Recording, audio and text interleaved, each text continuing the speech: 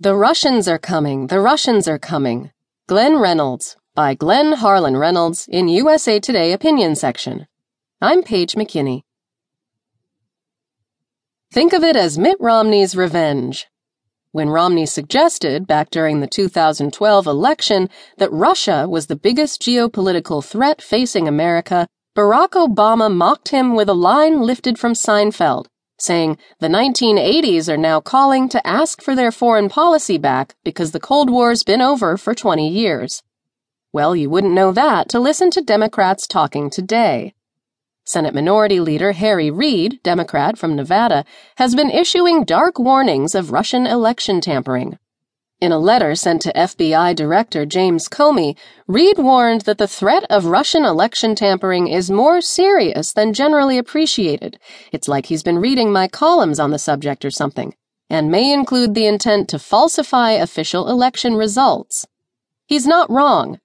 It's probably too late to move to paper ballots this cycle, but we need to do something about the vulnerability of voting and vote counting systems to hackers. A foreign hacker wouldn't need to hack everything, just enough systems in key states or precincts to throw the outcome of an election in doubt, resulting in chaos. Putin may or may not prefer Trump to Hillary, but he'd probably prefer chaos in American politics to either.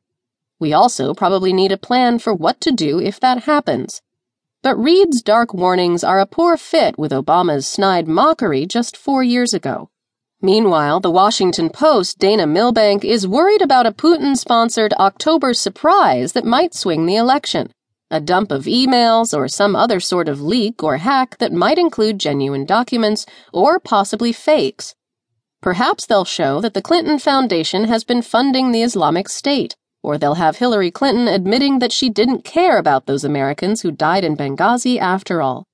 Maybe they'll show that she really did lose most of her brain function in that fall several years ago and is now relying on Anthony Weiner to make all her decisions.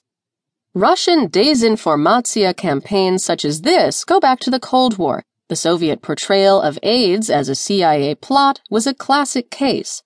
But this type of cyber war, email hacking, and now the altering and release of the stolen documents is a novel escalation. It's tempting to wonder how differently the Cold War might have gone had there been cyber hackers back then. Of course, it's not as if there isn't plenty of bad stuff about Hillary Clinton that's true. So though Milbank may worry, or want you to worry, that any October surprises about Hillary are just Russian disinformation, she's vulnerable to this because she violated email security rules in order to bypass the Freedom of Information Act and avoid political scrutiny. And she wanted to avoid scrutiny because she was doing things that couldn't withstand scrutiny. And this Russian stuff is a problem in no small part because President Obama, consistent with his Romney mocking in 2012, failed to fight Putin's growing propaganda and hacking apparatus over the past several years. This was a mistake because although the Cold War is over, Russia has always played a major part in great power politics around the world. And even though it's no longer the Soviet Union, it remains, or at least aspires to remain, a great power.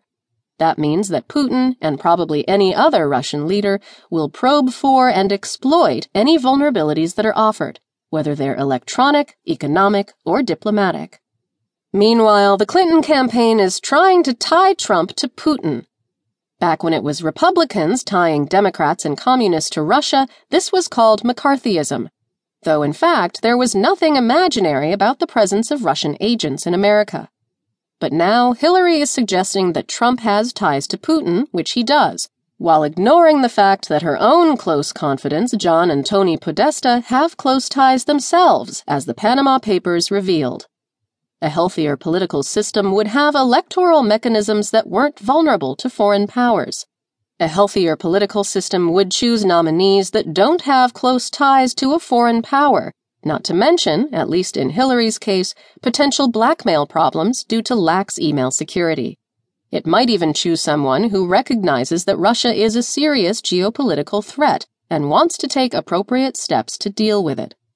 But in the political system that we have, electoral security is a joke.